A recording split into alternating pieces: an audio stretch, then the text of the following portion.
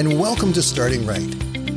I am Danny Mack, and I'm going to be here every Monday to Friday to help you get a great start to your day. So grab your cup of coffee, sit back and relax for the next 5 minutes as I help you start your day by starting right.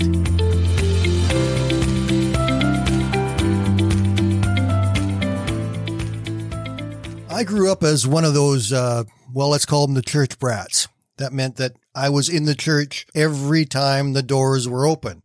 And they were open every Sunday morning, every Sunday evening. They were open for prayer meeting and Bible study throughout the week. And every time those doors were open, Mom and Dad would haul my brother and I into church, and we would be there for every service.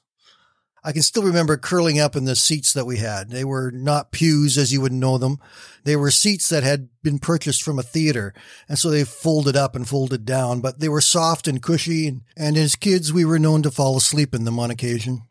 And I remember being in those and listening to the gospel stories from as far back as my brain can recall. Then as I grew up, I began to realize that these were not just stories. They were about real people. And I began to see things in their character and understand more about them individually. And I began to appreciate who they were all that much more. And one of the things that has really impressed me about what God has done when he gave us his word is that he let us see the characters of biblical history with all their flaws. We saw them as imperfect people living lives and struggling through situations, through their doubts, through their challenges, through their mistakes, through their sin, through their rebellion. We see it all happening in their lives in different ways at different times. And I really like that. There's a portion of scripture back in Genesis 18 that talks about Abraham and Sarah and the promise of Sarah to become a mother. Now, in this particular portion of the story, it tells about Abraham and Sarah being visited by 3 guests. When the guests arrived, Abraham went all out. He got a feast ready for them and treated them just like they were royalty, which they actually were, although he didn't know it. In one part of the story, beginning in Genesis 18 and verse 9, it tells us this part. "Where is Sarah, your wife?" the visitors asked. "She's inside the tent," and Abraham replied. Then one of them said, "I will return to you about this time next year, and your wife Sarah will have a son." Sarah was listening to the conversation from the tent. Abraham and Sarah were both very old by this time, and Sarah was long past the age of having children. She laughed silently to herself and said, "How could a worn-out woman like me enjoy such pleasure, especially when my master, my husband, is also so old?" Then the Lord said to Abraham, "Why did Sarah laugh? Why did she say, 'Can an old woman like me have a baby?'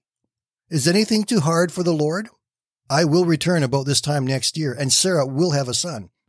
Sarah was afraid, so she denied it, saying, "I didn't laugh." But the Lord said, "No, you did laugh." Sarah was looking at the weaknesses of her own body, the failings of her own body, and that of her husband, saying, "This is impossible. God can't do this. This word being spoken to me is just meant to break my heart because I know it can't come true." And that is why the visitor said to her, "Is anything too hard for the Lord?" I think all of us have had times where we've heard promises that are in God's word. We've read some things that God has done, and we know about his power and his work that can be done in people's lives. We hear missionary stories and the stories of our friends and other family members that God has done something wonderful for them in. And yet when we are in a situation where we are struggling, where we are in a tough spot, sometimes it's at those times that we find ourselves saying, "I don't think God will answer my prayer. I'm not a good enough Christian. I'm not a good enough person. I've messed up too bad. I certainly don't deserve to have God do anything for me."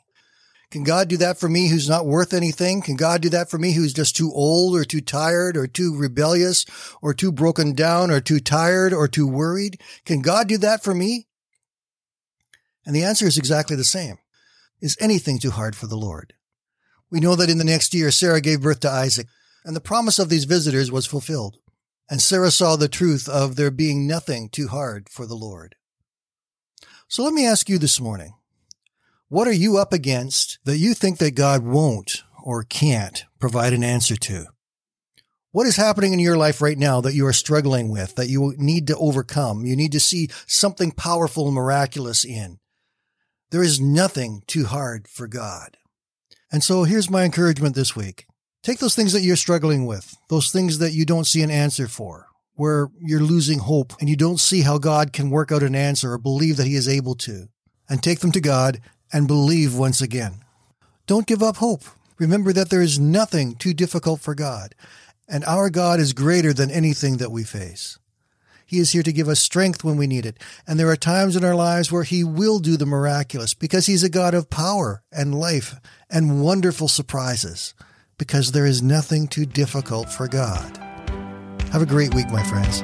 We'll talk again tomorrow.